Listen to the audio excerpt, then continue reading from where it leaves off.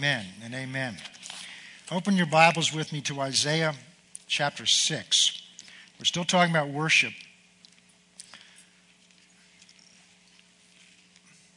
And of course, our key scriptures are over in John chapter 4, where Jesus meets this woman at the well, and a Samaritan woman, and he has this conversation with her, and gradually she begins to realize that he's not just an ordinary Jew, but there's something about him, and because he deals with her life and says, you've go get your husband. And she said, well, I don't have one. He said, that's right, you've had 5. So he deals with issues in her life, not to condemn her as we've seen, but to bring her to face herself and to be willing to let God in to help save her and deliver her. Then she gets into this discussion about worship with him, and she says, well, you Jews say that in Jerusalem is the right place to worship, and we say here on this mountain, Samaria is the right place to worship. And Jesus answered and says, the hour, you worship what you don't know, we Jews worship what we know, but the hour is coming and now is when true worshipers won't worship on this mountain or any other mountain, but true worshipers will worship in spirit and in truth. And he was telling her that you Samaritans have no covenant relationship with God, so you have no basis for worship, because worship's based on responding to who God is, and you can have no way of knowing who God is because you don't have a covenant relationship with him. We Jews have had a covenant relationship with him, and to the extent that we've been able to know who he is, we've worshipped him, but it's that whole system of sacrifices that we studied a few months ago, back in the tabernacle, in the temple of in the temple of Solomon, and the temple of David. And so we talked about those, but he's saying there's a change coming, where it's not based on where you worship, it's not based on the style of worship, but true worship is something different than that. But he says, my Father longs for that, and we spent time looking at that. My Father longs for that. So this is not our idea that we're trying to talk God into doing. This is God's heart reaching out to us to come to him, and we come together especially to satisfy the longing of his heart. And that's what really this is all about. And then he says, true worshipers. In order to worship God, he said, true worship, you must be in spirit and in truth. And then in verse 24, he explains why it must be in spirit. Because he said, God is spirit.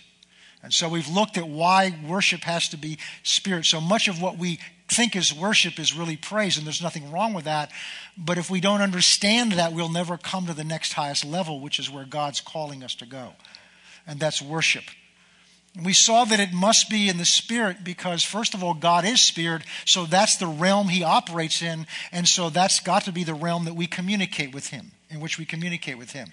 And that the essence of who we are, because we're spirit, soul, and body, the essence of who we are is a spirit. When you're born again, that spirit's born of God. It now has God's nature, so it can commune with him, and that's how we can worship him and respond to him out of our spirit. But then we saw that the spirit also means having something in common with. Koinonia, we spent some time looking at that. In that because the same spirit that's in God is in us, we share something in common with him, and that worship is really an enjoyment of, an expression of what we have in common with him. And then we began to look several weeks ago at the second part of this, because that's not enough. Because true worshipers must worship him in spirit and in truth. So again, go with me to Isaiah chapter 6. And we'll notice here there's a similar progression that you see in John chapter 4, but we're not going to talk about that right now. Verse 1, in the year that King Uzziah died, I saw the Lord lifted up and sitting on a throne, high and lifted up, and the train of his robe, or the trail of his robe, filled the temple. And above it stood seraphim, each one had 6 wings. With 2 he covered his face, with 2 he covered his feet, with 2 he flew. And one cried to another, saying, Holy, holy, holy is the Lord of hosts. The whole earth was full of his glory. And the posts of the door were shaken by the voice of him who cried out, and the house was filled with smoke. So I said, Woe is me, for I am undone, because I am a man of unclean lips, and I dwell in the midst of a people of unclean lips. For my eyes have seen the King, the Lord of hosts. So stop there a second. What we've seen is a pattern here. Because what worship truly is a response to seeing who God is. The term worship in English comes from an old English word, worth, W-O-R-T-H, or recognizing that someone or something has a greater worth than you. It's a comparison. And when you see that greater worth, it elicits or triggers a response out of you appreciating that greater worth or treasure. Do you ever go to an art museum? I know some of you do that regularly. I remember going to Washington, D.C. with all our kids when they were still living at home. And one of the things we went to was a National Art Gallery. And I mean, it's just room after room, gallery after gallery. You can get lost in there easily. And I remember, I've got 2 teenagers and 2 small boys. And I'm watching them stand in front of these masterpieces like this. I'm like, that's interesting to watch their reaction. There's something about a masterpiece that just you may not understand art. You may not understand what particular style that is, whether it's an impressionistic or something else, or neo-impression, whatever it is, which I don't really understand. I know basically what impressionism is. You may not understand the style, but there's something about it that just you stand in awe of. I do, especially because if I were to try to draw that, I look at the handiwork of a master. And you stand in awe of it. Because if all of us could do that, we wouldn't stand in awe of it. What makes us stand in awe of a great work of art or a great piece of music or whatever it is because we recognize inherently that it is so far beyond our ability. We stand in awe of the talent and the grace from God, really, to do something like that. That's a little taste of what I'm talking about.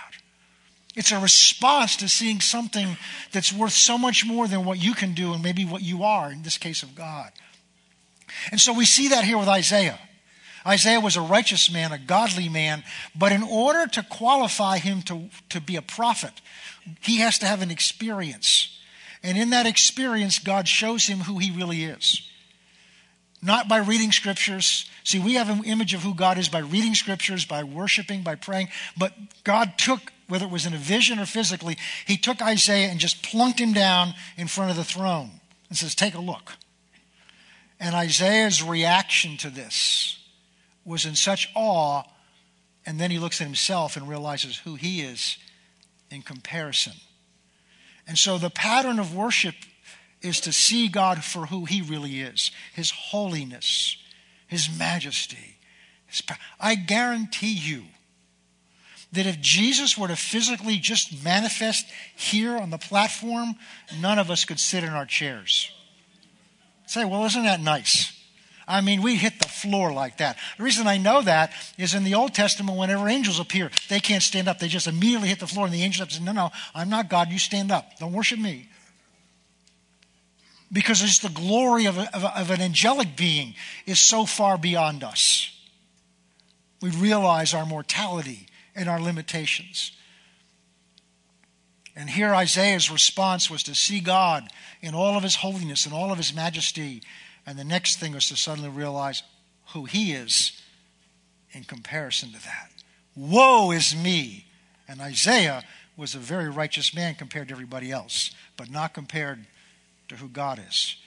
Woe is me, for I am a man of unclean lips.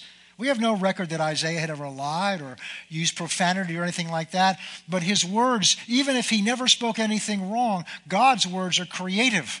God's words create things. Our words just express our opinion or our view. Just the difference in power between God's words and our words. I am a man of unclean lips, and I live among a people of unclean lips. And then what the angel does is he goes and takes a coal off of the fire, which represents the fire of incense, the coal of incense, which we've studied in the tabernacle, and brings it over, and he touches his lips to purify his lips. But the pattern here is in order for him to really step out and speak for God, he has to first of all recognize who this God is he's going to speak for in all his power, glory, and majesty. Then he has to realize who he is on his own. And only then can he truly be cleansed effectively to go and speak in humility for God.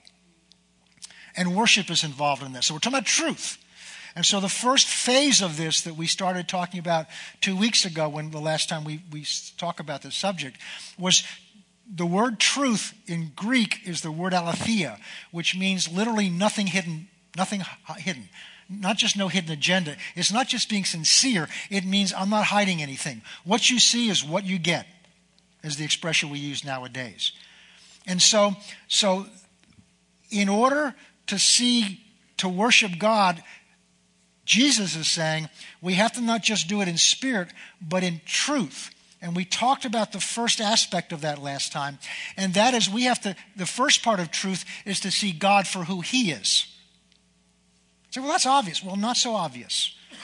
Because what we learned last time is all of us have been raised with some kind of image of him.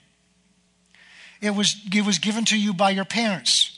Whether they were good parents or weren't good parents, they gave you some image. Whether they were with you or they weren't with you, even if you were an orphan, that gave you some image of God. It may be an image that God's absent. He doesn't care. So all of us, when we come to Christ, all of us, while we're living right now, have some kind of mental image. You may not be able to describe it or communicate it, but it's affecting you. It's operating in there, in your mind. And it's affecting your ability to know God for who he really is. So some of those images are given to us by our parents. Teachers, some of you were raised in religious schools where the image of what God was like was very stern and very strict, that if you stepped out of line, whap, somebody hit you with a ruler or something else, or they shamed you, or they did something, and they may have meant well, had no idea that they were forming your image of God. And then you get saved, you get filled with the Holy Spirit, you open your Bible, and you're trying to reach out to know this God, and that image is still affecting you. In 2 Corinthians chapter 10, verse 5, it talks about, we talked about that in Renewing the Mind last year. It talks about things that oppose God, our knowledge of God. And it says, casting down imaginations, but that word actually is reasonings. And if you study the word out, it means a system of thoughts that are ingrained in your mind, a pattern of thoughts, and that can be images of God, images of people. And it goes on to say that exalt themselves against the knowledge of God. Wow.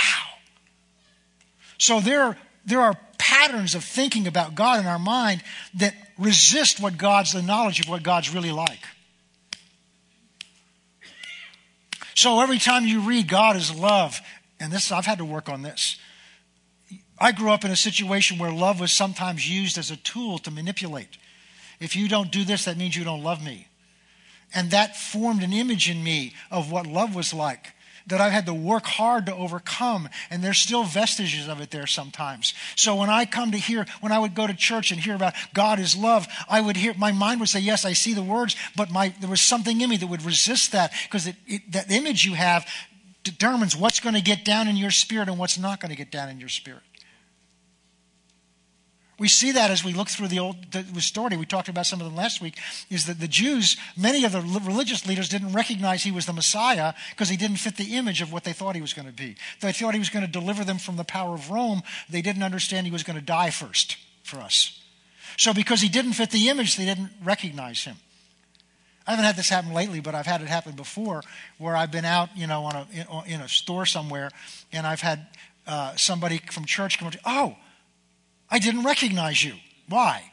Because I'm not wearing a suit in the store, and the only place they see me is here, dressed like this. So when they see me in a different context, dressed differently, it's like people walk right by and say, oh, I didn't recognize you because you didn't fit the image I had of you. And I don't go to bed in a suit. I don't walk around in a suit all the time. I'm a real human being. I do the things you do. But that's my point. The disciples even had trouble grasping who he was, because at the end he says to Philip, don't you recognize you've been with me this time and you still don't realize that it's the Father in me that does these things? His hometown, he went into his hometown. This shows you how critical it is.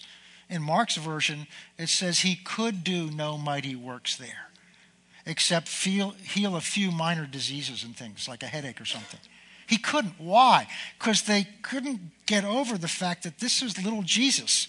We saw him grow up. He told them earlier, he says, a prophet's not without honor except in his own hometown. Some of you know what I mean by that from your family. Well, that's just little so-and-so. It was just little. We knew him. We knew his father, his mother. He can't be the Messiah. We know him. So the image that they had of him interfered with their knowledge of who he really was, and therefore interfered with his ability to work in their lives. So truth is critical when it comes to worshiping God, because worship is a response for seeing him as he really is. So we have to be open to see him as he really is, not as we think he really is. The second aspect of that is sometimes we form images of him because we want him to be a certain way. We may want him to be a sugar daddy to us. You know what I mean by that? Oh, he meets all my needs. Of course, I have no responsibilities. God is love, and therefore he does everything I want him to do. But that teaching has gone such to an extreme that there are people out there, and this is not new, teaching there's no hell. Why? Because God wouldn't ultimately send people to hell because he's a loving God. I know it says it in the Bible, but that's just kind of to jerk the slack out of us. But it can't really mean that. That's universalism. And that's being taught today. There's popular churches that are out there teaching that. But that's not what the Bible says he is, and that's not what the truth the Bible teaches. That's when I impose what I want him to be, and the Bible has a term for that. It's called idolatry. It's making my own image of who God is and worshiping that. And that's what we left off last week. But there's two sides to this. The second side to this is not only did Isaiah have to see the truth about who God is, but then Isaiah's reaction was to face the truth about himself. So the second side of the element by which truth works in regard to worship is not just being open to see who God is, but then being open to see who I am in relation to God. I'm not talking about saved. I know we're saved, but you'll see what I'm talking about as we go through this. All right.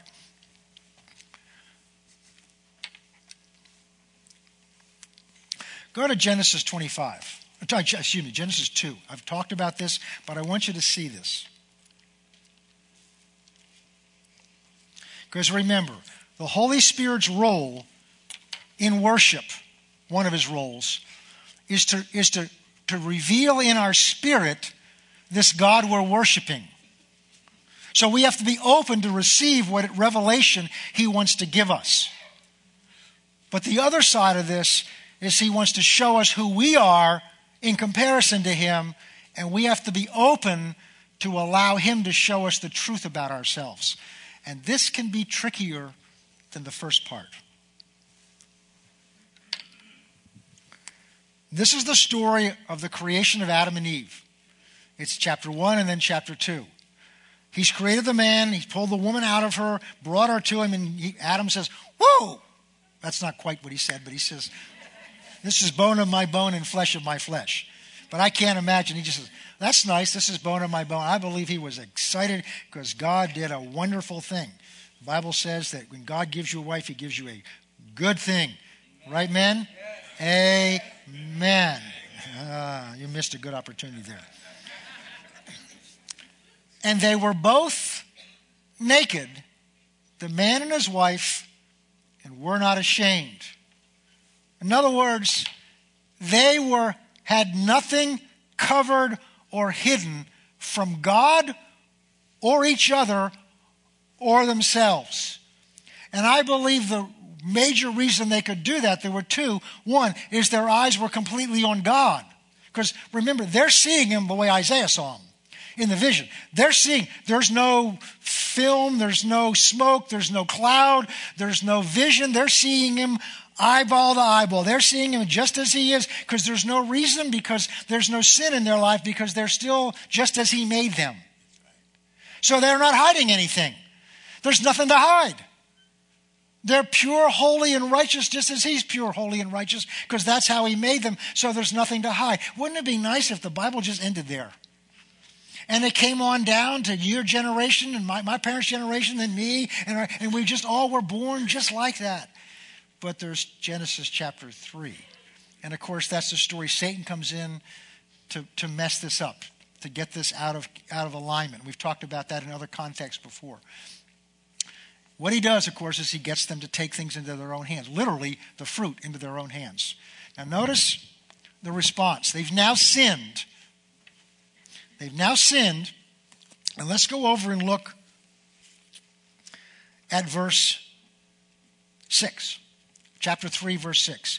So when the woman saw that the tree was good for food, and that it was pleasant to the eyes, and a tree desirable to make one wise, she took of its fruit and ate it, and so also gave to her husband with her, and he ate it. Now look at verse 7. And the eyes of both of them were opened. We're talking about seeing truth. The eyes of both of them were opened, and they knew that they were naked. And look what they did when they found out they were naked. They now saw their nakedness. And they sewed fig leaves together, and listen carefully, they made for themselves coverings. They now see something to be ashamed of. And their response to that was to make for themselves something to cover up what was now exposed. All right, you with me? Yep. Okay.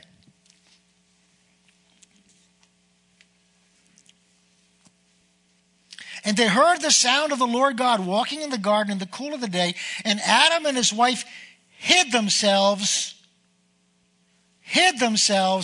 from the presence of the Lord God among the trees of the garden.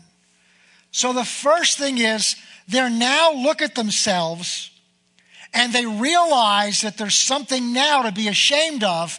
And the moment they realize there's something to be ashamed of, their instinct is to hide that by making for themselves something to cover what they're now ashamed of. And then they heard God coming to church. They heard God walking in the garden. And they hid themselves. They hid themselves from the presence of God. We're talking about worship is a response to seeing who God is and seeing who I am on my own and responding to His goodness, His graciousness, His majesty. And they saw Him that way in Genesis 1 and 2. They saw Him for who He is. They saw themselves for who they were, but now they're not who they were before because they've rebelled against His word now. They've now sinned, and now they're aware of their sin. They're aware of that, and they're ashamed. So to protect themselves from that being exposed, they make for themselves something to cover up what they don't want themselves to see and they don't want God to see. And they cover it up, and now they hear God's calling them. Just as when we come here, it's called a call to worship. God is drawing us to be in His presence. And instead of running to Him the way they would have before, they're now hiding from the presence of God. They're hiding from the presence of God. All right, let's go on.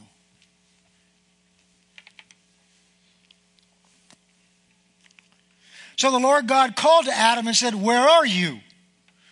And he said, "I heard your voice in the garden, and I was afraid because I was naked or exposed, and I hid myself."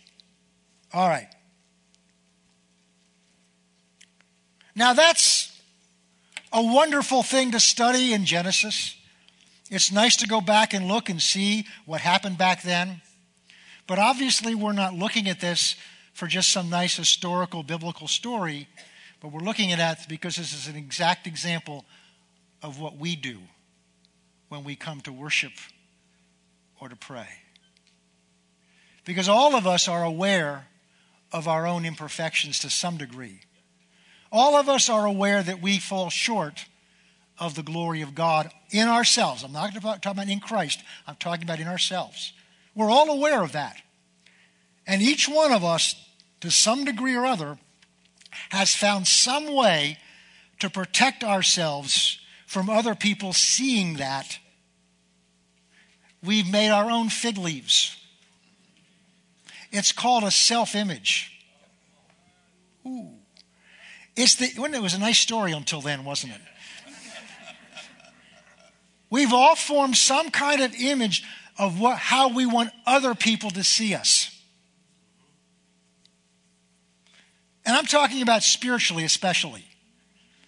We're conscious of our image of how other people, that's why one of the reasons we take so much care, most of us, to dress the way we do. Or even if we don't, is to have an image. I remember going in college, it was in the 60s, and the cool thing was to dress in army jackets and, we don't want to conform to society. So we all dress the same way to not conform with society.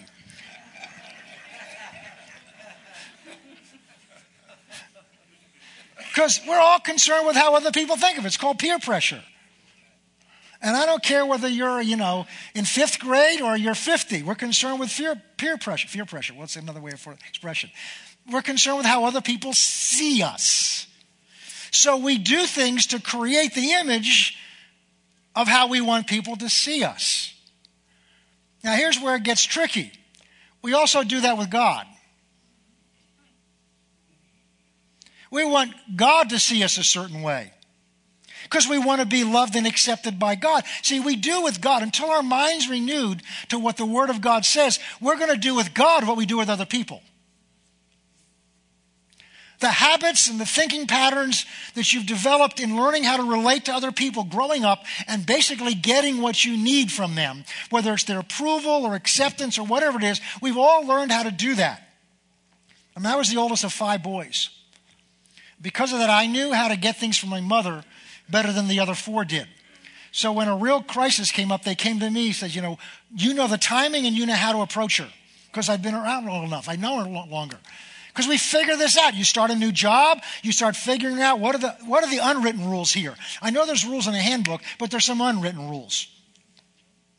So you try to figure out, why? So we can be accepted, how to work within the system to get what we need. And we do that with each other in terms of relationships.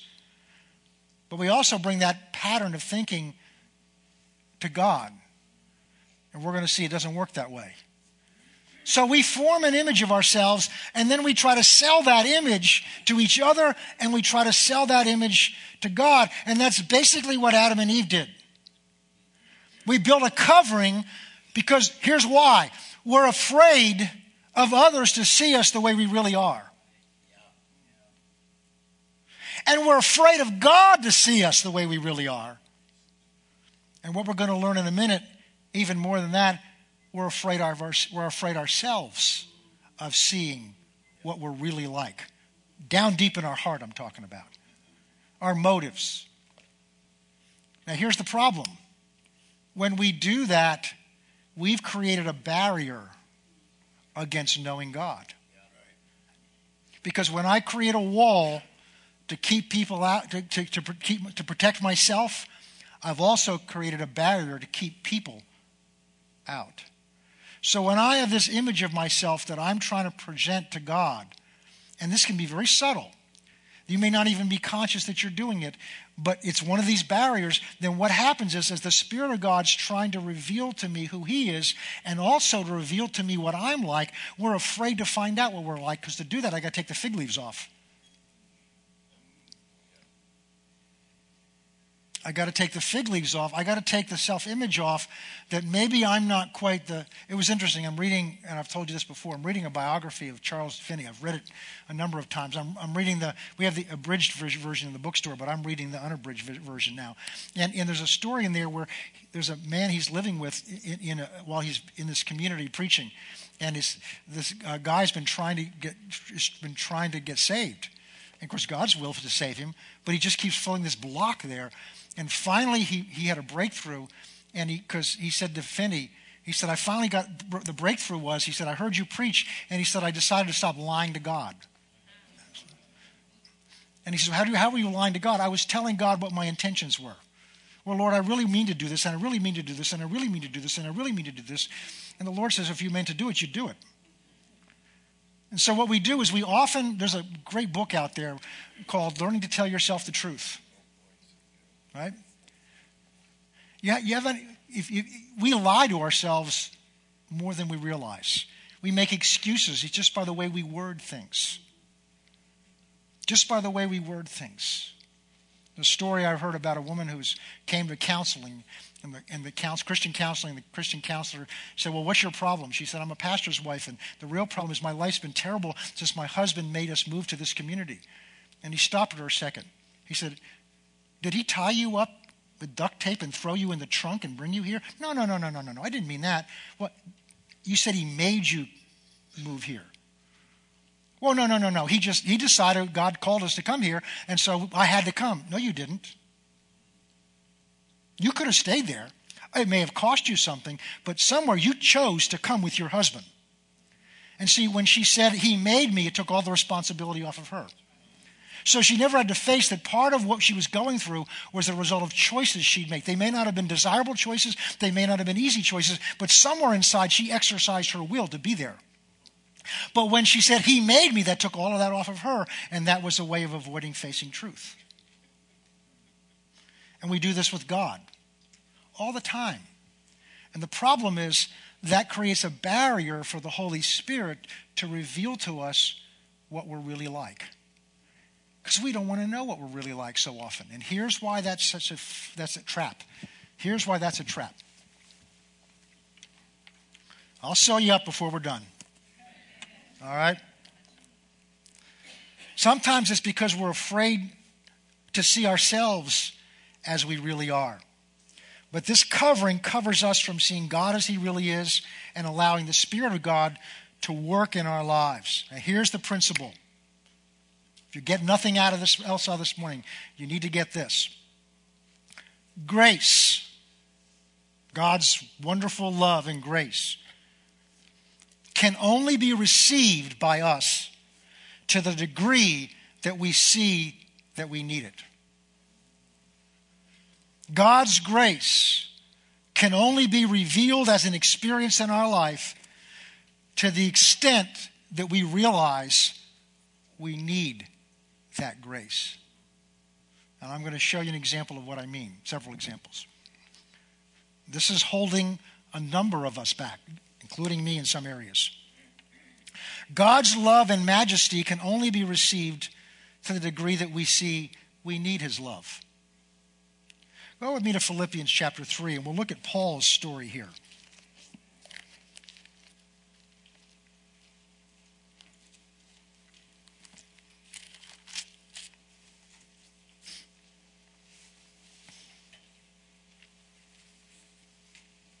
Verse 3. For we are of the circumcision who worship God in spirit and rejoice in Christ Jesus and have no confidence in the flesh. Now, it may not be apparent from verse 3, but in some ways he's saying the same thing Jesus said over in John chapter 4, that in order to worship God, it must be in spirit and in truth. Because what he's talking about here, when he talks about the real circumcision, he's talking about the difference between the law of the Old Testament and the grace of the New Testament. Because what was happening is they were coming into the churches, like in Philippi here, there were coming in teachers saying that, yes, Jesus came to die for our sins, but you still got to keep all the commandments, not the commandments, all the practices of the Old Testament. You got to do the sacrifices of the tabernacle. You got to go through all those rituals and believe in Christ. And so you have to be circumcised under the old covenant in order to be a Christian, is what he was saying here.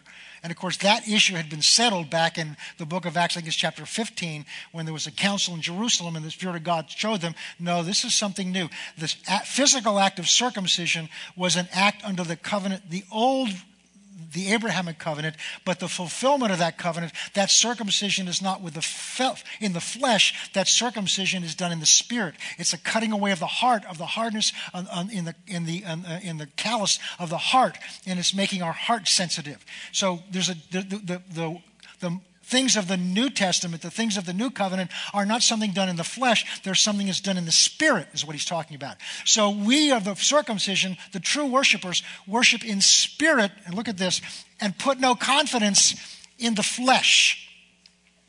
And put no confidence in the flesh, or in other words, what our flesh or our own actions contribute to this worship. Now remember in the garden, they've sinned. God shows up to get an accounting of it.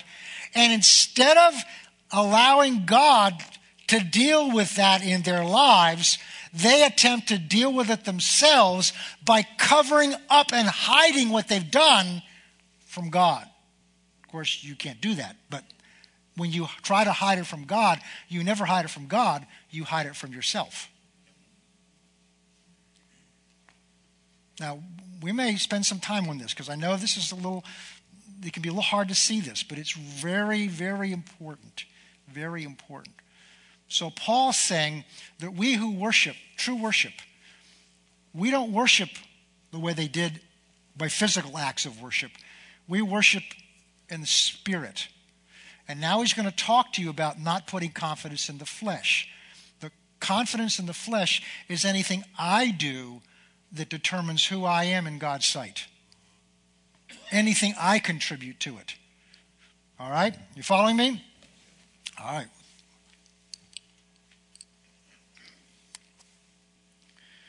Verse 4. Now Paul's going to talk here about things in his life that he has put confidence in terms of this is his self-image.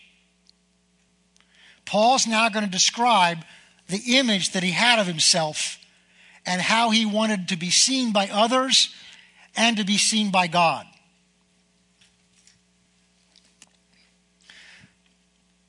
That we put no confidence in the flesh. Verse 4. Though I also might have confidence in the flesh. If anyone thinks he have confidence in the flesh, I do more so. In other words, anybody who has reason to have confidence in himself, I have more reason than most others. Circumcised on the 8th day of the stock of Israel. So he's going through how he was raised in complete conformity with the requirements of the law at that time. Of the tribe of Israel, of the tribe of Benjamin, a Hebrew of the Hebrews. In other words, I excelled in everything we were supposed to do. Concerning the law, I was a Pharisee. I was the real in-group, the top group. Concerning zeal, now he's talking about not his position. I mean, it might be like saying, I no longer trust in these things, but I've been to divinity school. I've got a PhD in theology. Because Paul had, in essence, the equivalent of that. And I'm a bishop. I'm a Pharisee. In his case, I'm not a bishop, but I mean somebody could say, and I have this title and this position. That's who I am. That's my image. I see a lot of that out there.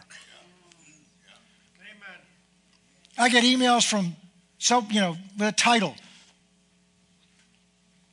Pastor Sam used to have this expression, or maybe it was Bob Gass, somebody, If we go to hell, the titles burn off. If we go to heaven, they fall off.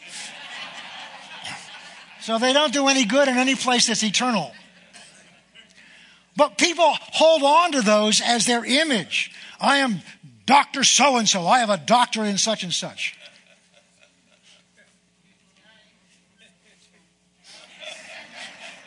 And that's wonderful. There's nothing wrong with an education. There's nothing wrong with getting doctorates in multiple, as long as that's not what you've invested your image in. It's not how. Then I get concerned when people are always saying, but I'm Dr. So-and-so, I'm Prophet so-and-so, I'm a pop, whatever it is, and I present that as who I am. That's what I'm talking about. Paul says, if I wanted to do that, I could do that. I was born of one of the best tribes. I was the best of the Hebrews. I was a Pharisee. That was a limited class of people. Now look what he's going to talk about. Now he's going to talk about his own heart, his own intentions. Verse 6, concerning zeal. In other words, my passion for the things of God. I was persecuting the church. Concerning righteousness of the law, how I lived myself and how I conducted in the sight of other people and God. I was blameless. Of course, none of us were blameless. What things were gain to me. See, Paul says, this is how I saw myself. So I didn't need Christ. I was blameless. I didn't need a Savior. I was blameless under the law. I was recognized by my peers as being at the top.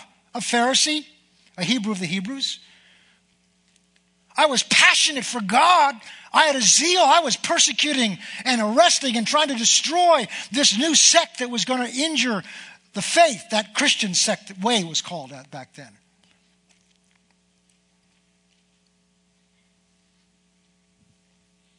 concerning how I live my life compared to everybody else, I was righteous under the law. So why would he need any grace? Why would he need Christ? He's got this image he's trying to uphold, and he's talking about that image right now. I've never seen it in this context before. Verse 7, but what things were gained to me? What I got out of this image, what I got out of what I'd invested my life in, what things were gained to me, I counted loss for Christ's sake. I put my image down. Yet indeed I count all things loss for the excellency of the knowledge of Christ Jesus my Lord. Paul's saying, I couldn't know him. And the word know there is a Greek word epignosis, which means to know by experience, not just concept or idea, but to know, have a relationship with. I could never know him and the excellence of knowing him unless I'd let go of all that effort that I'd put into how I wanted others to see me and how I wanted to see me.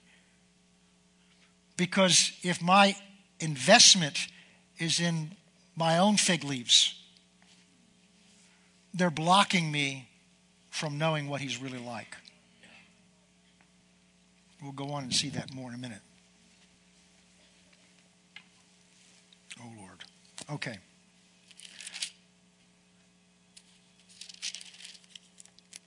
Verse 9, and be found in him, not having my own righteousness, my own image, my own fig leaves, which is from the law, but that which is through faith in Christ, the righteousness which is from God by faith. No, I couldn't receive. This is what keeps some people out of the kingdom of God, is they don't want to let go of their own image. They don't want to let go of what they've made of themselves to allow God to come in and make of them what only he can make. A righteousness which is from God by verse 10, that I may know him. I let all this go, so there it is again, so that I may know him. And the power of his resurrection, the fellowship of his sufferings, and being conformed to his death, that's the death of that old man. If by any means I may attain to the resurrection of the dead, not that I've already attained it yet, or am already perfected, verse 12, but I press on that I may lay hold of that for which Christ Jesus laid hold of me. So he said, I'm not arrived there yet, but I see what the goal is. Go with me to Luke chapter 7. We'll see this in another context.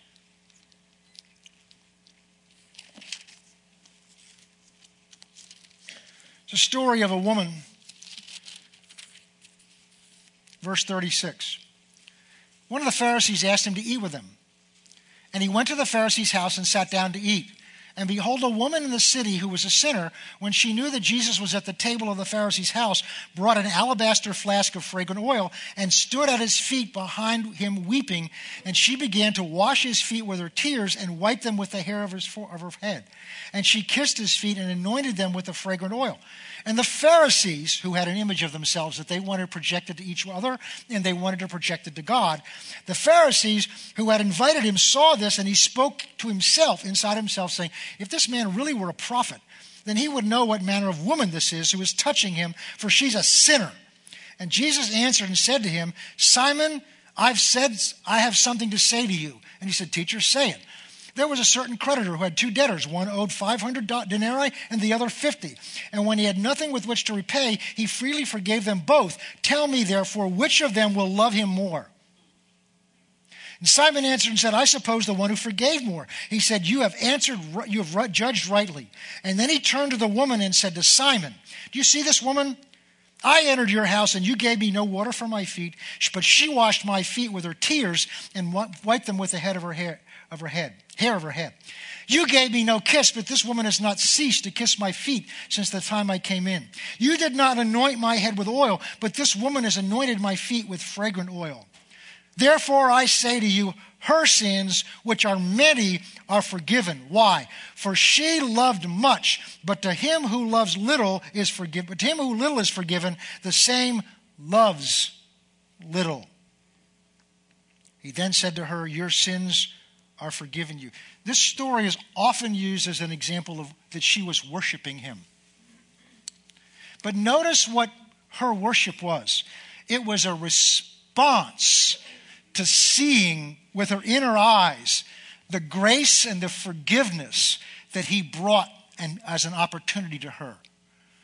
And the man with the position, the man with the big image, the man with the big title, into whose house, who proudly invited the rabbi in who was so popular to teach so he could tell people, the rabbi ate at my house today. He graced my house today. And this man had no concept of the grace that was being offered to him in Christ. And he never said anything outward, but Jesus perceived the inner thinking of his heart. And he said, Simon, Simon, this woman is a great sinner, as you said. She's right, you're right. But because this woman has admitted she's a great sinner, because she's faced the truth about herself, because she's pulled the fig leaves off and is willing to reveal to God, to herself, and to others what she really is like, she's been forgiven everything she revealed. And because she's been forgiven everything it's been revealed, she loves much in response. But see, the problem is when we try to hide behind an image or the fig leaves we've built, because we're afraid to face really what our intentions of our heart are like. When we're really afraid to face what am I really like? What am I really like? What happens is we're hiding the truth from the Holy Spirit, able to show us how gracious God wants to be to us. It's only to the degree you've faced what you're really like can you truly receive and experience how wonderful God's grace is. And so the second part of the importance of truth has to do with being willing to look at who I really am, why I needed him to save me, why I needed his grace. See, a woman like this, or people, and some of you in here today, have been saved out of such obvious places of sin that you know what you were like. But there are a lot of us that weren't. Or we formed images as a Christian over the time. That this is who I am as a Christian. This is what I'm like. And we tie it with our position. We tie it with our intentions of our heart. We tie it with all kinds of things about ourselves as how we're standing before God, to be seen by God, to be seen and accepted by ourselves, to be seen and accepted by other people. And we don't realize what we're doing is we're putting up a wall so that it affects our ability to worship. Because we come in with just a little bit of confidence in ourselves. Just a little bit of confidence in how faithful we've been. A little bit of confidence in how true we've been. A little bit of confidence about something about myself. And that part of me, that attitude, restricts the Spirit of God's ability to show me what he's like and what I'm like, so that I can truly treasure the grace and the love that he's lavished upon me. Can you see that? Can you see that? Can you see that? Turn with me quickly, very quickly, to Hebrews chapter 4. And now we'll sew you up.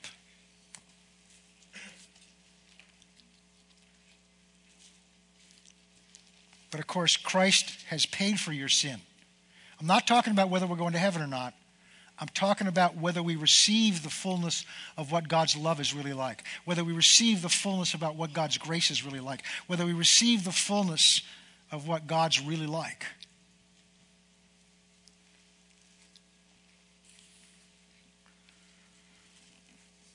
Verse 11. Therefore, let us be diligent to enter the rest, lest some fall short of it through the same example of disobedience. I'm not going to talk about that yet. For the word of God is living, powerful, and sharper than any two-edged sword, piercing even the division of the soul and the spirit, the joints and the marrow. And look at this. It's a discerner of the thoughts and intents of the heart. The word of God under the anointing of the Spirit can get into your heart and touch motives and intents that we may not even be conscious are there. You don't need to go looking for them. I'm not talking about going on some kind of witch hunt in your life and tearing yourself up. I'm talking about not putting an obstacle to the Holy Spirit, putting his finger on something or shining the light on something. Look at verse 13. There's no creature hidden from his sight. So he sees through fig leaves. He sees through images. He sees through titles. He sees through positions. He sees through our righteousness. He sees us as we don't even see ourselves. He knows the most wicked thoughts you've ever had. He knows the motives and intents of your heart, but he's not shining his light on it to condemn you. There's no creature hidden from his sight, but all things are, look, naked and open, just like they were in chapter 2 of Genesis. All things are naked and open to him with whom we must give an account. Oh, here's the good news. We're not alone facing him. Seeing that we have a great high priest who has passed through the heavens, Jesus, the Son of God, let us hold fast our confession, for we do not have a high priest who cannot sympathize with our weaknesses. In other words, we have a high priest who does sympathize with our weaknesses, but in all points was tempted as we are, yet without sin. Let us therefore come boldly. That word boldly doesn't mean just crash the door open and walk in. It means openly, holding nothing back. You don't have to hide anything. You can come with the fig leaves off. You can come completely exposed. That's what that word means. Why? Because we have a high priest who's standing there to represent you. Come boldly to what? A throne of grace. But that you only treasure how much grace it is, the more openly you come.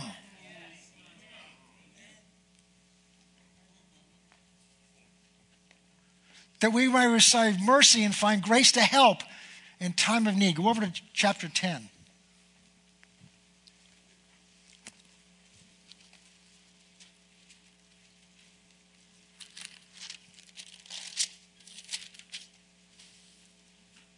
Verse 19. It's talked about what Christ has done for us, and this is what the therefore refers to.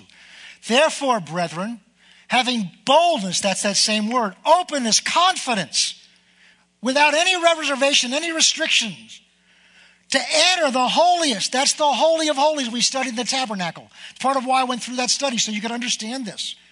We can come into that Holy of Holies where the ark was, that the other priest couldn't come into. The high priest had to come in one day a year, and he had to be dressed in the right uniform, having done the right ritual. But you and I can walk boldly in without any reservation, just as we are. Come boldly in to the Holy of Holies. Because of our high priest. By a new and living way which he consecrated for us through the veil. That veil's been pulled away, which was his flesh.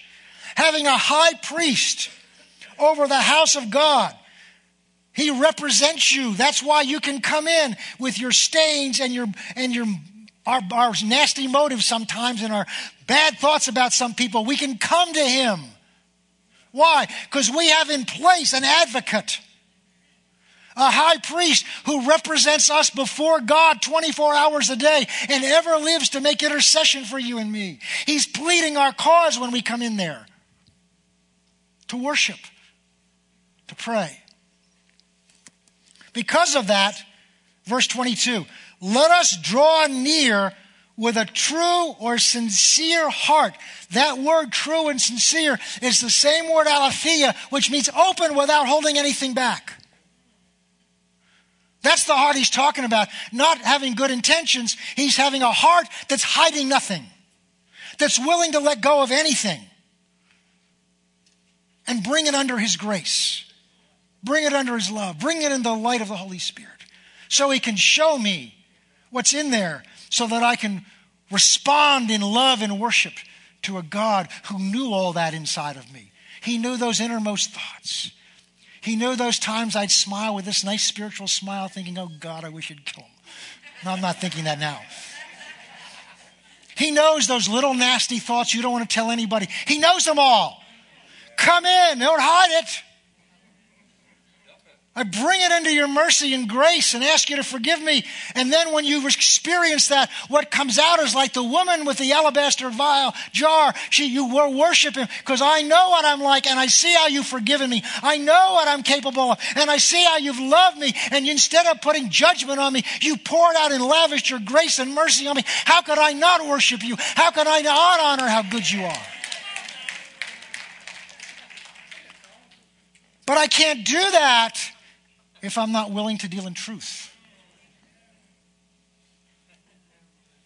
Not just about who he is, but who I am as a worshiper. The very best of us in worships in Christendom, the very best, with the biggest names, God's not impressed. God's not impressed with our worship. I don't care who you may name. God's not impressed. Did you read what the angels were doing? He's not impressed with that. But we're not here to impress him. We're here to love him. We're here to respond to the love that he's lavished upon us. We're here to respond to who he really is. And so to worship him in spirit and to worship him in truth means to be willing to lay aside all the images of who he is and allow the Spirit of God to introduce him to us through the Word of God and through our time with him in prayer and in worship. And to allow the Spirit of God to reveal to us who we really are in light of him so that we can respond to his grace and his mercy. And then the question is, are we willing? Are we willing? Well, the Bible says in Philippians chapter 2, God is at work in us both to will and to do his good pleasure. He's drawing us to himself. Let's pray. Father, I pray this morning for everyone that's heard this message. I trust that it came across with the way you had put it in my heart. And I ask you to give us ears, Lord, to hear what you were saying to us this morning. That none of us leave here today feeling condemned or less, but instead we feel, Lord, your grace and mercy that says, I already know everything about you anyway. Trust me enough to talk to me about it. Help us to stop hiding from the truth about ourselves, Lord, and the things that are down in our hearts that still have not yet been changed. That we might truly know your grace and your mercy. Holy Spirit, I trust you now to take what's been shared and to do in all of our hearts that work that only you can do. And we thank you for it in Jesus' name. Amen and amen.